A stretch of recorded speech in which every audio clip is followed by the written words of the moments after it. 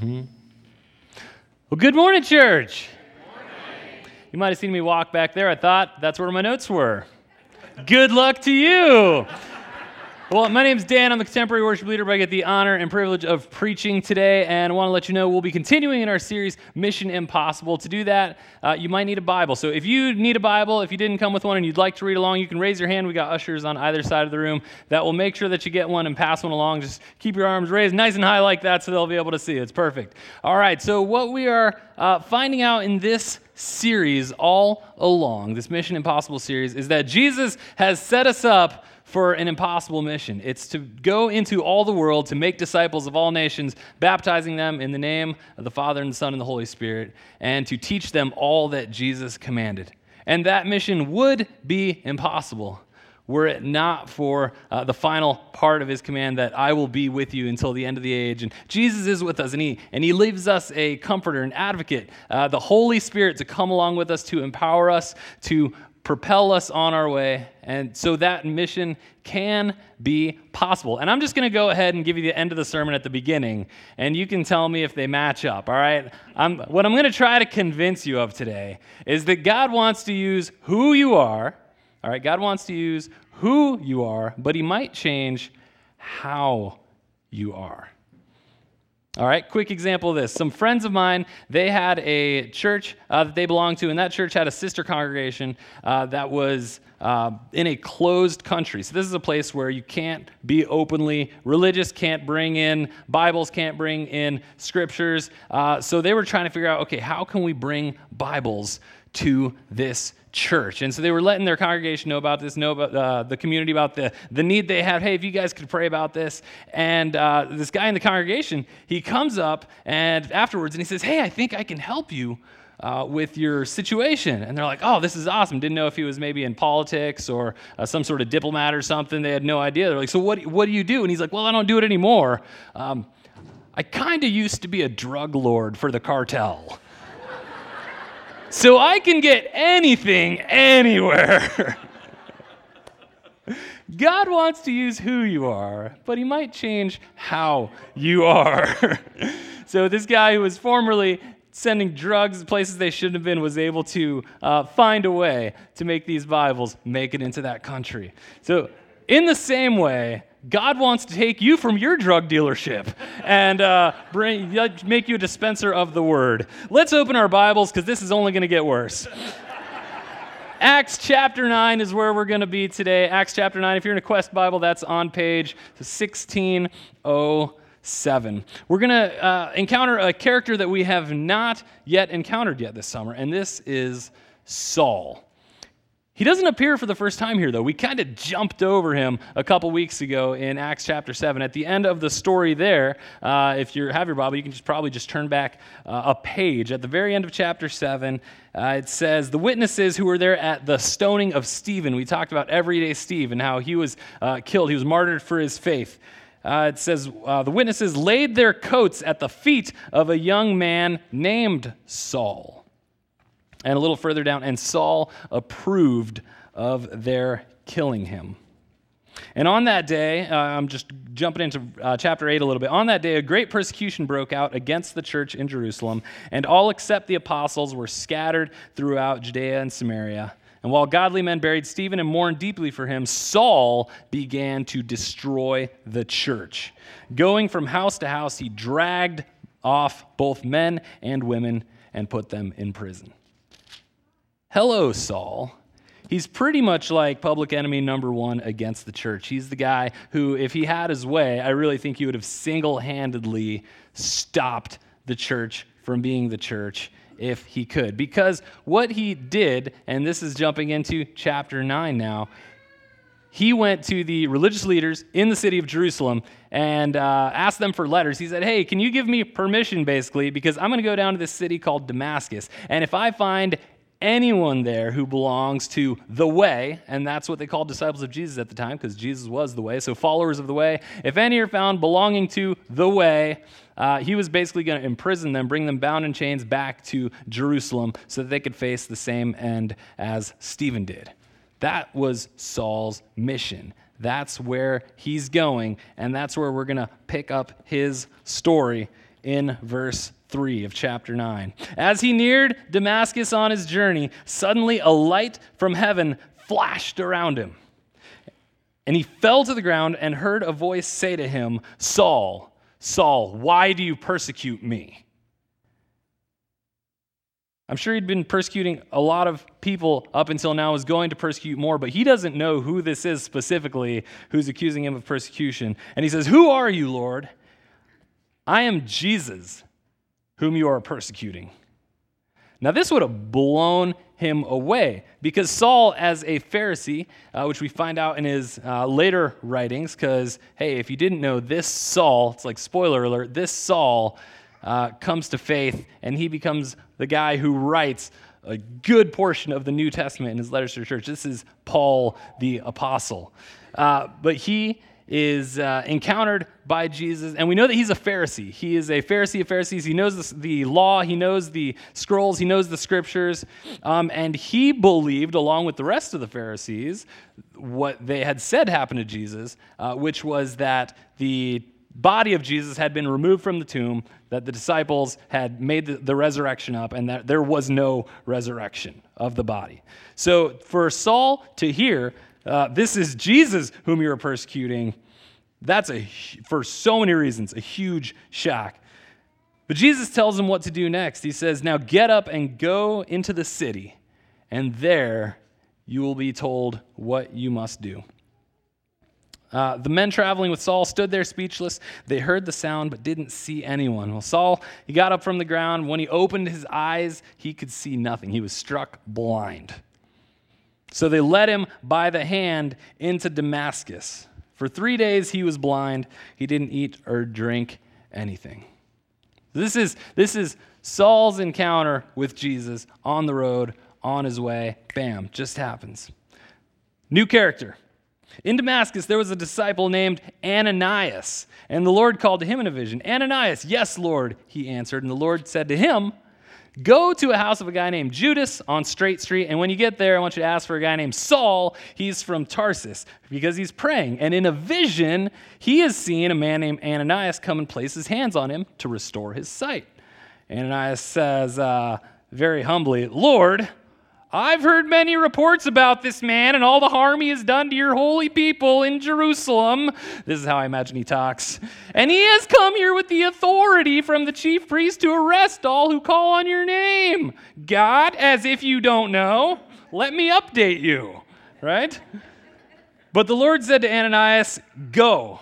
This man is my chosen instrument to proclaim my name to the Gentiles and their kings and to the people of Israel." Kind of got the whole Jerusalem, Judea, Samaria, all the ends of the earth just wrapped up in that statement with Saul here. "I will show him how much he must suffer for my name." Good point to just throw this in here. Saul, we know him as Paul. And I thought for a long time that somewhere in this conversion story, like God was like, "You are no longer Saul, you are now Paul. Simba." But that's not exactly how it happened. Turns out that Saul and Paul are basically just the same name in Hebrew or in Greek/Roman. So it'd be like Alejandro, if he were to move from Mexico and come to the United States, you'd probably call him Alexander or Alex. Similar type of thing. But that's what happens. And Saul, he spends several days with the disciples in Damascus. And while he's in Damascus, I'm sure it's going to be just like last week. We heard about Philip, who encountered the Ethiopian in the chariot who was reading from the prophet Isaiah. And the guy's like, "I don't understand this stuff." Any of you ever feel like that reading the Bible? I feel like that sometimes. I don't understand this stuff. And Philip's able to say, "Well, let me interpret it for you. This is about Jesus." I think the disciples did the exact same thing with Saul. They're like, "Saul, you're a Pharisee, you're a smart guy, you know the scriptures, but let us teach you how to interpret this in the Jesus way, because this Messiah you've been looking for, this King of Kings, this Lord of Lords, this great one who comes after David, this is the guy. This is the guy, and you're persecuting him, but this is the guy." And he's like, whoa, mind blown. The cool thing is, when Ananias laid his hands on Saul, he was both healed of his blindness, and I'd say he was healed of his unbelief, because he comes to faith. Ananias baptizes him, and then Saul, I'll use his name interchangeably, goes on to become one of the greatest missionaries that the world has ever known. And the Holy Spirit did that in him. The Holy Spirit brought him to faith.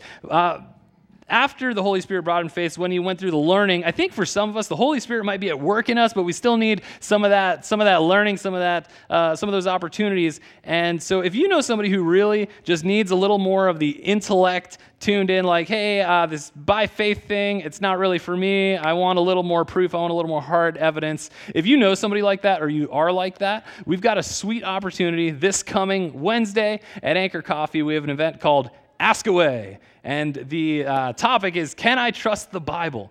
So if you want to hear more about, and really ask about, can you trust the Bible? This is the place to be. It's right in downtown White Bear Lake. We're excited about this, and I hope to see you there. And definitely invite people if you think that there is someone who you think to yourself, yes, I should bring them. And don't just invite people who are already yeah, I'm already a Christian. I just want to know more. I mean, you can invite them. But what I love about this passage about Saul is, Saul was still breathing murderous threats against the disciple. Jesus encountered him on the road.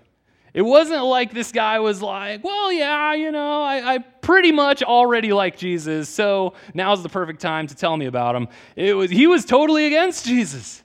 So if you know somebody who's totally against Jesus, invite them. They can have coffee on me. It'll be great. God is in the business of doing amazing things in our lives and in our hearts. He wants to change not who we are. He's going to use who we are, but he's going to change how we are. And you see this again with Paul. He is still an intellectual, smart dude, passionate for God, and very zealous, as we saw, because he was killing Christians. But now he's an intellectual, smart dude who's passionate about Jesus, and he's making more disciples than anyone at the time had ever made. It's incredible. As we look at ourselves and what God wants to do with us, I think it's encouraging to know that God doesn't want to eradicate our whole selves just to make a new us. He already made us once. He's not going to have to remake us again, but he is doing a new thing in us. He is rebirthing us, and he's going to change how we are to move in his direction. Maybe it's not as radical as a former drug lord, who's now carrying Bibles. Maybe it's not this guy who is persecuting Christians. Maybe it's a normal everyday thing. I used to play in punk bands, and then I played in punk bands for Jesus. It's not a big deal. Maybe you work at a restaurant, and you are serving in a way that has more love than your fellow servers. Maybe you're a student, and when you go to school, the Holy Spirit is working in you to see the unseen and the people who are normally overlooked, but you see them because God is working in you through that. All of these are opportunities where God can just use who you are, what you enjoy, what you love, and then just move them in that direction. And there's two main, I like to think of split this into two main areas that we can be. One of them is what I was just mentioning, which is out in the world, out wherever your sphere of influence is, wherever you are, that's where you get to be a kingdom bringer. That's what you do as a Christian. And then if you are here, which is our other location, our other venue for the glory of God, we get to put God's work on display here. And the way that we do that is by saying two simple, really one word. You say yes. Can everybody say yes? Yes. It's easy. It's easy to do that. Saul, when he got struck on the road, did you think about this? Jesus said, now go to Damascus. And we all kind of took it for granted that he went. Okay, and then he followed because Jesus told him to. No, he followed, and he didn't have to. He could have said, no, I'm going to go back to Jerusalem where I know. I'm going to go back home, and I'm going to figure this out. I'm going to work it out. But Jesus said go, and he said yes. In the same way, we have the opportunity to follow God's call when he prompts us. We can say yes, or we can say no. But I pray that if God is moving you and calling you, that you will say yes, because your yes, as we saw with Paul, can echo into eternity. You have eternal influence, eternal impact because of who you are, where you are following Jesus. I just want you to imagine what the church itself, have you ever thought about this? I've been thinking about it recently. What would this church look like on a given Sunday if there were no volunteers?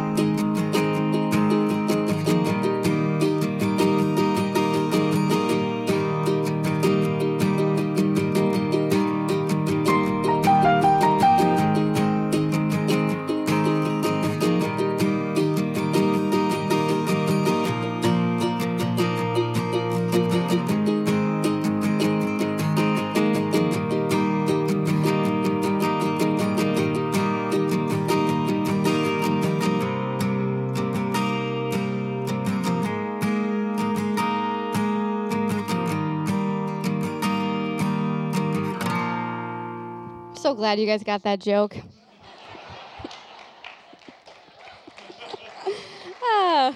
Yeah. My name's Anna. I'm the welcome coordinator, and that is my team that you guys just watched. I just think they're a bunch of ballers. I love those guys. So, gosh, I'm going to get emotional. This is such a great message. You guys, God chose you. He created you.